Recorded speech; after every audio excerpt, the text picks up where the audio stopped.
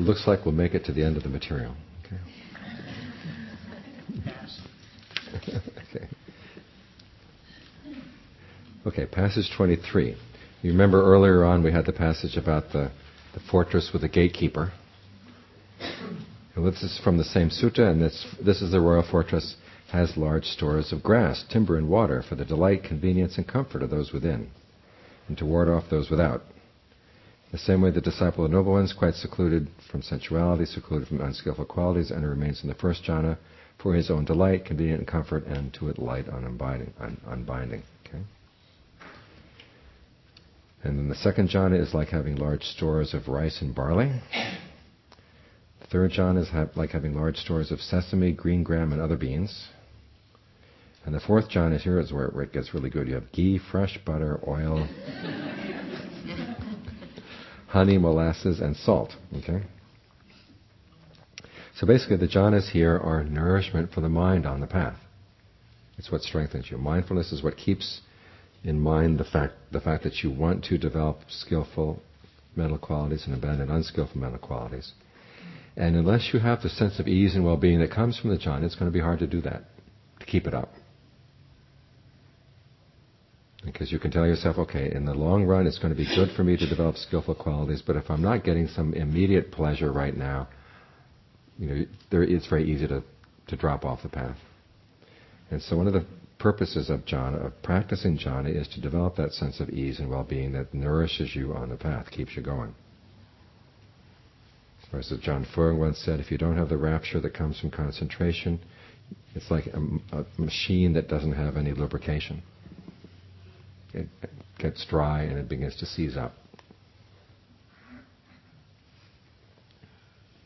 This is reflected in passage 24. So even though a disciple of the noble ones has clearly seen with right discernment as it has come to be that sensuality is of much stress, much despair, and greater drawbacks, still, if he or she has not attained a rapture and pleasure apart from sensuality, apart from unskillful mental qualities, or something more peaceful than that, you can be tempted by sensuality. But when you have clearly seen with right discernment as has come to be that sensuality is much stress, much despair, and greater drawbacks, and you have attained a rapture and pleasure apart from sensuality, apart from unskillful mental qualities, or something more peaceful than that, you cannot be tempted by sensuality. So you need that pleasure in order to pry yourself off away from other lower pleasures.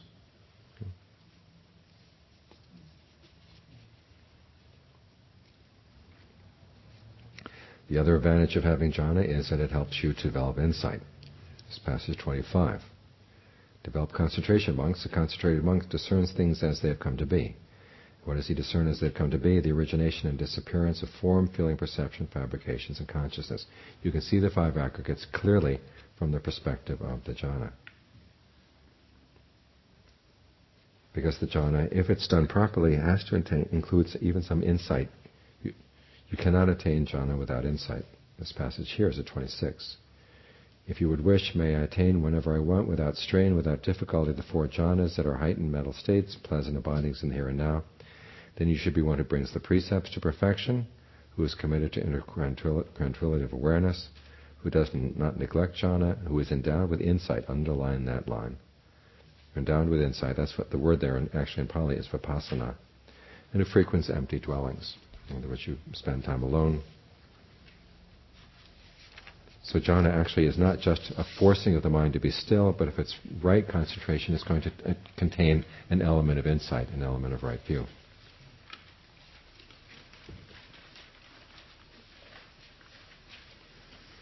Now the next series of passages here is about using concentration as a basis for gaining insight.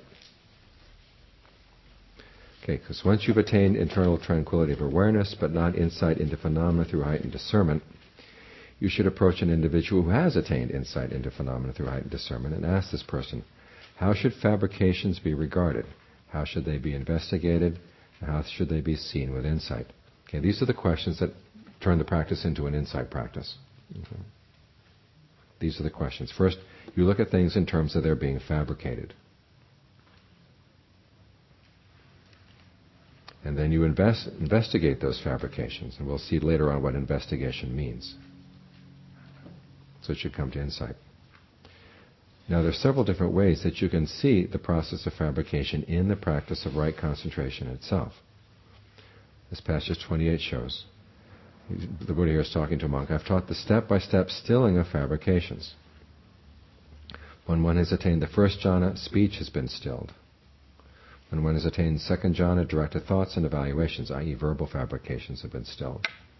When one has attained the third jhana, rapture has been stilled. When one has attained the fourth jhana, in and out breaths or bodily fabrications have been stilled. So one way of seeing this is you go from one level of jhana to another. You begin to see these processes get stilled. Then as he goes through the different stages of the formless jhanas, you basically let go of a particular perception.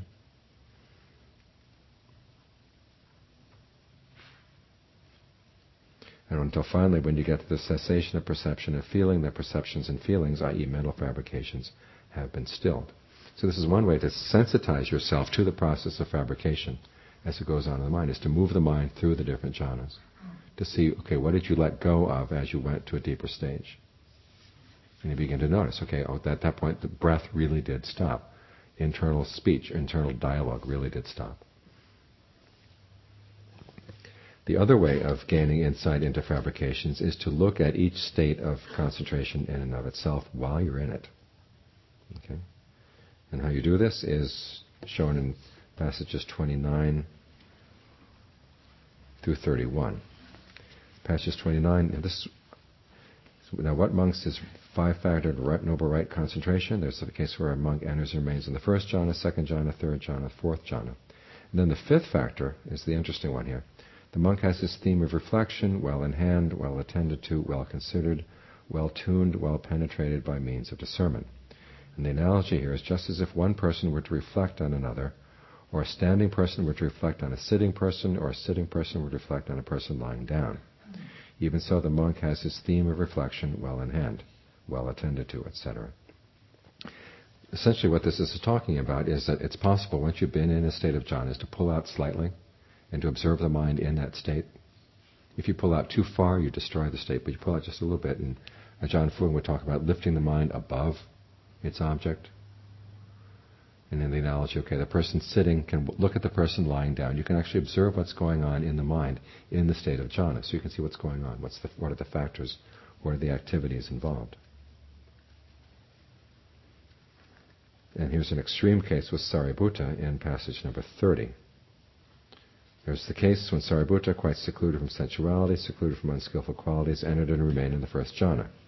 Whatever qualities there are in the first jhana, directed thought, evaluation, rapture, pleasure, singleness of mind, contact, feeling, perception, intention, consciousness or intent, desire, decision, persistence, mindfulness, equanimity, and attention, he ferreted them out one after another. Known to him they arose, known to him they remained, known to him they subsided. He discerns, so this is how these qualities, not having been, come into play. Having been, they vanish. In a similar way with all the other states up through the dimension of nothingness. Now it turns out for the state of neither perception or non-perception or the cessation of feeling, you cannot do this kind of analysis while you're in the state.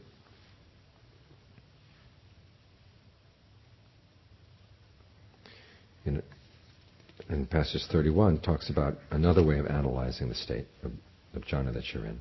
It says, I tell you, the ending of the effluence depends on the first jhana, second jhana, all the way up to the dimension of neither non-perception, perception and non-perception. And why dimension is italicized there, I don't know. Okay, I tell you, the ending of the effluence depends on the first jhana. Thus it has been said. In reference to what was it said? Suppose that an archer or archer's apprentice were to practice on a straw man or mound of clay, so that after a while he would become able to shoot long distances, to fire accurate shots in rapid succession, and to pierce great masses. In other words, you become an accomplished archer. In the same way, you become an accomplished meditator. In this case, where a monk enters and remains in the first jhana, rapture and pleasure born of seclusion, accompanied by directed thought and evaluation. And then, okay, this is when you start pulling out to look at what's there. Then you regard whatever phenomena there are connected with form, feeling, perceptions, fabrications, and consciousness. And this is how these fabrications should be investigated. You look at them as being inconstant. You see them as being stressful, a disease, a cancer, an arrow, painful, an affliction, alien, a disintegration, a void, or an emptiness, and not self. So you turn your mind away from those phenomena, and having done so, you incline the mind to the property of deathlessness. This is peace, this is exquisite, the resolution of all fabrications, the relinquishment of all acquisitions, the ending of craving, dispassion, cessation, and unbinding. So there's 3 stages that are described here. 1, you get into the jhana. 2, you start analyzing it in terms of the 5 aggregates and applying these perceptions, anything from inconstant down to not self. And then once you've developed a sense of dispassion for that state of jhana, that would induce you to incline your mind to the deathless. Okay, this too is a perception. This is peace, this is exquisite, the resolution of all fabrications, etc. Okay, staying right there, he says you reach the ending of the effluence, or, if not, then through this very Dhamma passion, this Dhamma delight, and through the total wasting away of the first of the 5 fetters, you're due to be reborn in the pure abodes, there to be totally unbound, never again to return from that world. Okay, what happens here is that you can experience the deathless and still have a passion for it, and having a passion for it, that you're creating a sense of self around it. This is why the Buddha has that teaching that all phenomena are not self. That even when you experience the deathless, you have to remind yourself, okay, this too is not self. And that way you would attain full awakening. There's a lot in that passage. As I said, the Buddha here is describing several phases. 1 is getting you into the concentration. Secondly, applying these perceptions. Then learning how to perceive that state of concentration in terms of form, feeling, perceptions, fabrications, and consciousness. For example, for the first jhana, the form here would be the form of the breath. The feeling would be the feelings of pleasure and rapture that arise from this concentration. The perception would be the mental label that keeps you with the breath. The fabrications would be the directed thought and evaluation.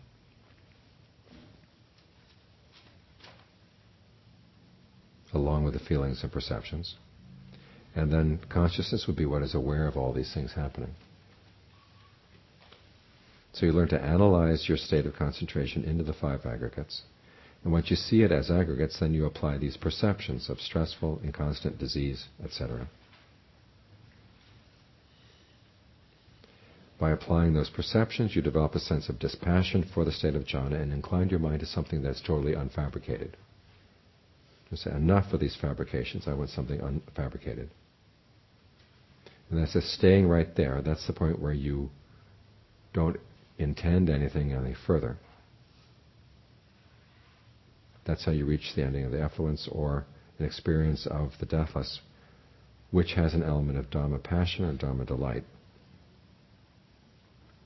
So to get past that Dhamma passion, Dhamma delight, you have to apply the perception that not only are fabricated things not self, all phenomena are not self. Any questions?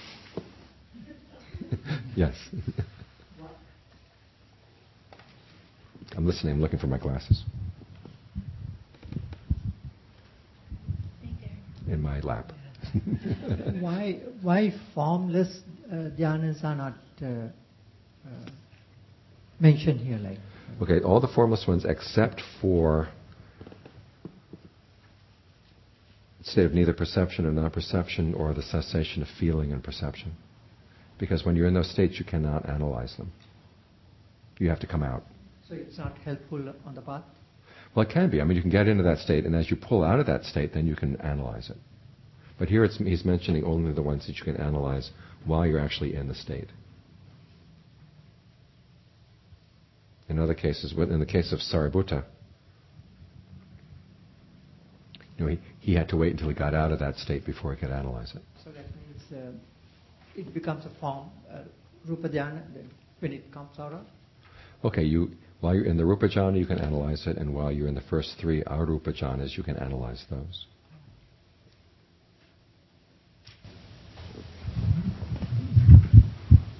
So in the Buddha's description of his own enlightenment, he talks about the 3 knowledges, the first 2, his own lives, and then the rebirth of beings.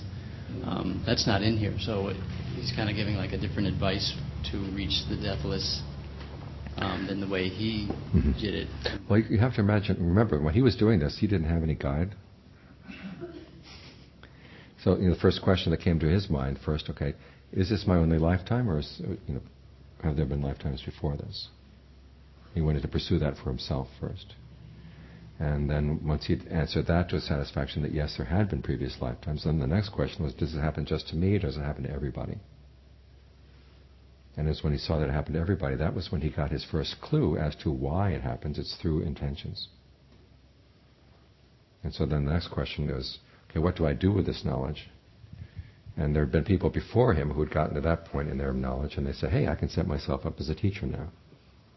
But the Buddha said, no, that's not the most skillful use of that knowledge. The most skillful use is to look into your intentions in the present moment, to see, is it possible to stop intending in the present moment?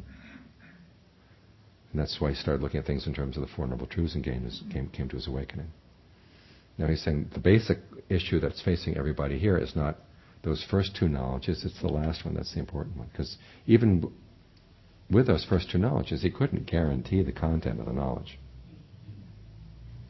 But it was only after he'd applied the lessons he'd learned from that, okay, these are useful knowledges to have. But we don't have to go through and sort of reinvent the wheel for ourselves every time we practice. You can incline your mind to the death lesson, that's enough.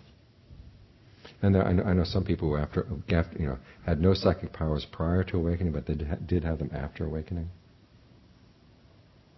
And there's the opposite. People who have psychic powers but no awakening, those ones are dangerous. So he points you to the safest place. Yeah, I'm trying to clarify on top of page 15, the paragraph. It talks about turning away the mind from these phenomena. I understand turning away from perceptions, fabrications, but also says from consciousness as well. That threw me off a little bit. Consciousness, sensory consciousness. Okay. So don't turn away from the events that are leading up to stress, but turn away from the perceptions, fabrications. Well, remember, we talked earlier about how consciousness itself is a fabricated phenomenon.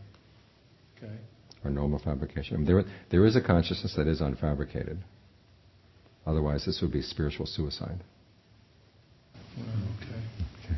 So don't turn away from the events that are going on around us. You turn away. You got to turn away your attachment to everything at that point. With that in mind, how possible is it to achieve these states without going off into seclusion, like staying in the busy world we live in? It's hard, but it's not impossible. Okay. The important thing is that you practice every day, and this becomes the center of your life. And particularly if you've got a job, you've got a family, you also have to have your own private space where you can basically put up a resistance to the values of the society around you. Because if you carry their values into your practice, they're going to say, hey, wait a minute, you're being selfish here, you're not looking after your family, you're not doing, you're not becoming, fulfilling your potential as a human being, or whatever, the messages are that you're getting from the society. This is why Dharma talks are a good thing to listen to. And also being around people who have an alternative set of values. Thank you. Because my teacher had some students who I thought were quite, far along in the path. And they were meditating in Bangkok. You can imagine, I mean, it's bad enough here in Redwood City, but Bangkok is a million times worse, just in terms of distractions and craziness going on. The one advantage that they did have over there, of course, is that built into Thai society is a respect for the Dharma, which we certainly don't have built into our culture here. So you need that countervailing influence. But even over there, my teacher had a lot of students whose parents said, they didn't want their kids meditating because they were afraid the kids would, sort of go off and not work, not have kids. And so there were countervailing pressures even over there, which is why it's good to hang around people who have the values that fall in line with this. So just to clarify that the conception of, or the sort of the awakening that you're teaching is that that one gains sort of the access, like what it means to become enlightened is that you, to be fully enlightened is to have sort of instant or very close access to the deathless. Mm-hmm. So that's the nature of when we say he's enlightened. It doesn't necessarily mean that this person is dwelling always in this nibbanic state no matter what they're doing. But well, for a stream enter, it would be having had the experience and then having returned from it. And the same for a non-returner. Having had the experience, return from the Arhat seems to have contact with it. This is just what I'm assuming, because I'm not an Arhat, okay? But some of the teachers in the Thai forest tradition that I really do respect in that regard say, they can touch it any time.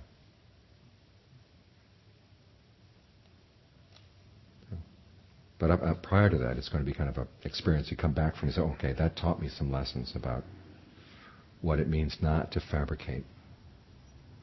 Because the point I made earlier today is at the very beginning, which is that the Buddha's analysis of how we ordinarily engage in our senses is through prior fabrication. That's what the mind is going out there and shaping its experience. And this is a way of taking apart that tendency to go out and shape your experience. You try to shape it in as skillful way as possible, and so that you really raise your discriminating palate. Let's put it that way, and to the point you say, okay, nothing else can satisfy me nearly as much as this state of concentration. And then you say, well, even this is not good enough because even this is fabricated. What if I could find something unfabricated? And at that point, the mind is in a position where it can actually taste the unfabricated.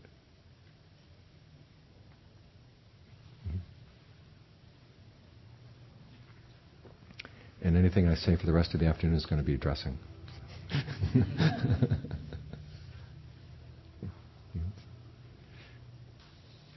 Okay. The remaining passages have to deal with cleaning up a few other issues. One is the whole topic of non-fashioning. As I said earlier, that very last phase of mindfulness practice, when you're just holding in mind the fact there is a body, or there are feelings, or there is a mind, for the sake of remembrance, okay, you're getting close to what the Buddha calls non-fashioning. And there's 6 rewards in to establish the perception of not-self with regard to all phenomena without exception, which 6, I won't be fashioned in connection with any world. In other words, you're not going to be creating any sense of self, any sense of becoming with regard to any world. My eye-making will be stopped, my mind-making will be stopped. I'll be endowed with uncommon knowledge. I'll become one who rightly sees cause along with causally originated phenomena. Okay, now what's the advantage here of non-fashioning? Passage 33 gives you one. There is the case where a monk is virtuous but not fashioned of virtue. In other words, you don't create a sense of who you are around your virtues. This is what it means to go beyond attachment to precepts and practices, or beyond attachment to virtues or habits and practices. Because you will be coming to the point, you discern as it comes to be the awareness release and discernment release, where even skillful habits cease without trace. Okay, there's something that goes beyond the fabrication even of skillful habits. And so from that point on, you don't fashion your sense of who you are, even around good things. Passage 34 talks about different levels of equanimity. I threw this one in here because there are people out there teaching you that equanimity is nirvana. The Buddha never said that. He talks about different levels of equanimity. First is the equanimity dependent on multiplicity, which is equanimity with regard to forms, sounds, smells, taste, tactile sensations. In other words, you just make up your mind that you're going to stay equanimous no matter what you see or hear or smell or think or taste. Okay. The equanimity coming from singleness, it depends on, and here they're talking about the states of the formless jhanas. Now he says you try to develop the equanimity of singleness so you don't have to depend on the equanimity of multiplicity. In other words, to keep the mind equanimous, you don't have to depend simply on the will to stay equanimous. You've got something higher than that. Then on the next page, though, he says, by depending and relying on non-fashioning, you abandon even the singleness dependent, the equanimity dependent on singleness. So again, there is this activity, again, the fabrication that goes into creating attachments can even happen to equanimity. So the non-fashioning here is what transcends equanimity, goes beyond it. You're not creating a sense of self around it, and you're not creating a sense of becoming around even that equanimity. Passage 35 talks about a person of no integrity. I love this one. Enters and remains in the first jhana. He notices, I have gained the attainment of the first jhana, but these other monks have not gained the attainment of the first jhana. He exalts himself for the attainment of the first jhana and disparages others. This is the quality of a person of no integrity. However, a person of integrity notices the Blessed One has spoken of non-fashioning even with regard to the attainment of the first jhana. For by whatever means they construe it, it becomes otherwise from that. In other words, once you've started fashioning yourself around it, then you've slipped from the first jhana. Okay? So making non-fashioning your focal point, you neither exalt yourself for the attainment of the first jhana nor disparage others. This is the quality of a person of integrity. So again, this theme of non-fashioning becomes very important as you reach the end of the path. You begin to notice in what subtle ways you create a sense of self. And it's important in the beginning of the path to develop a skillful sense of self. That is a sense of competence, a sense of self-reliance, a sense of responsibility. So you actually can develop the skills that are required. But then there comes a point where you don't need that sense of self anymore. And so you can practice non-fashioning.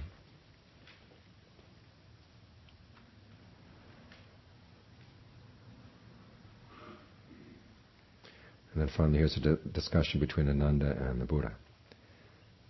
First, I mentioned earlier the fact that it is possible to attain the dimension of nothingness without going into the four jhanas. And this is the Buddha's example. Having gone to the wilderness, to the foot of a tree, to an empty dwelling, you consider this. This is empty of self or anything pertaining to self. And as you hold that perception in mind, your mind acquires confidence in that dimension. There being full confidence, you either attain the dimension of nothingness now, or else are committed to discernment. With the break of the body after death, it's possible that your leading on consciousness will go to the dimension of nothingness. So this is one of the ways. You just hold on to that perception of not self, and it can take you to the dimension of nothingness.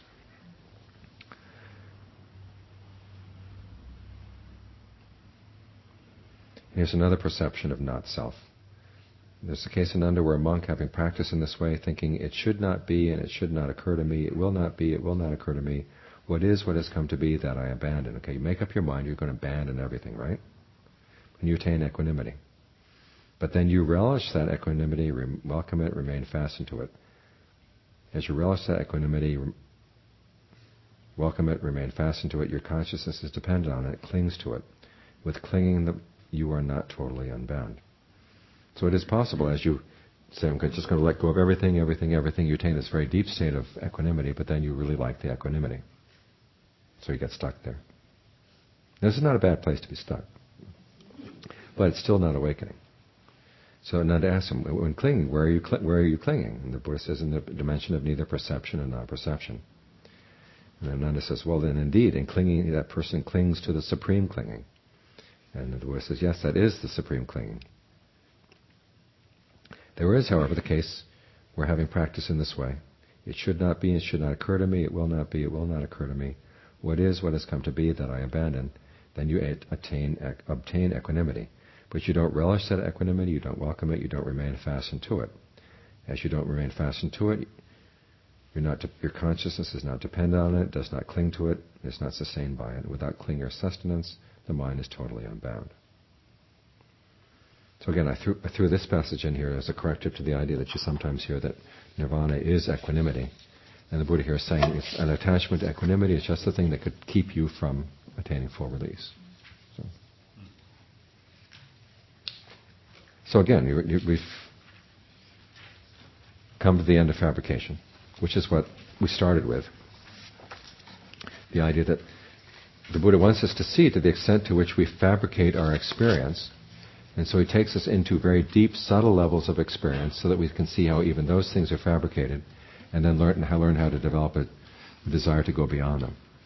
And it's in doing that we can become totally free from fabrication to attain a state which is not fabricated. Now this requires developing lots of mindfulness and lots of concentration, which act together to gain the insight. Are there any questions? I'm about ready to run out of steam. I'm going on pure adrenaline right now, yes. Fabrications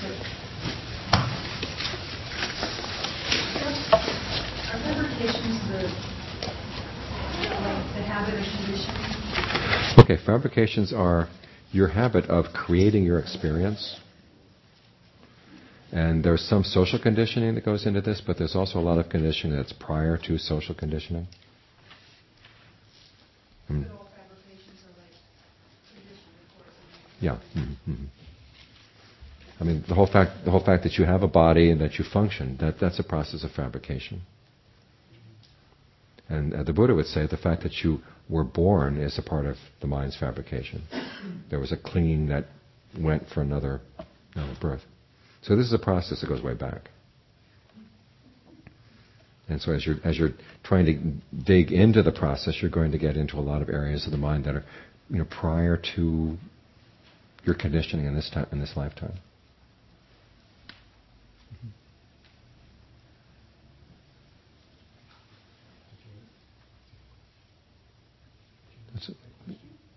There's a question here.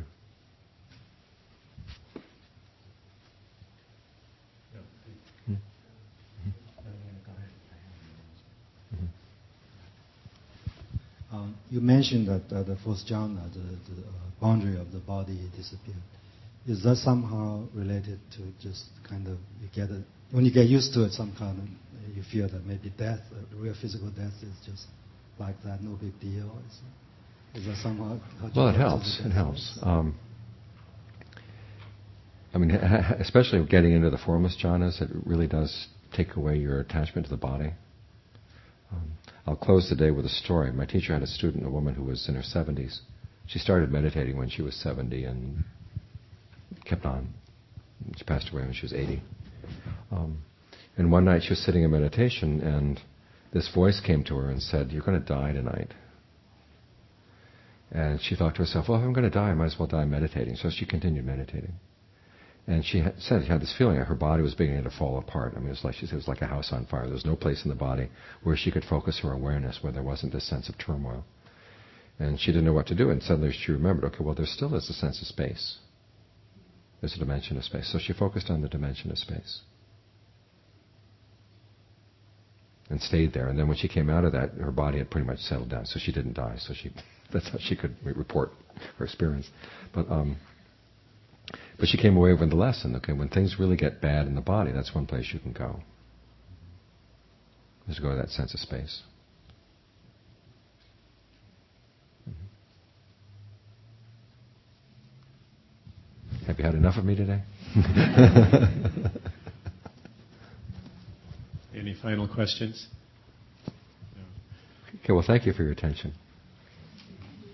And Bhante, on behalf of the Sati Center, we want to thank you very much for coming up and giving us these teachings. We really value them, and please come back soon. Okay.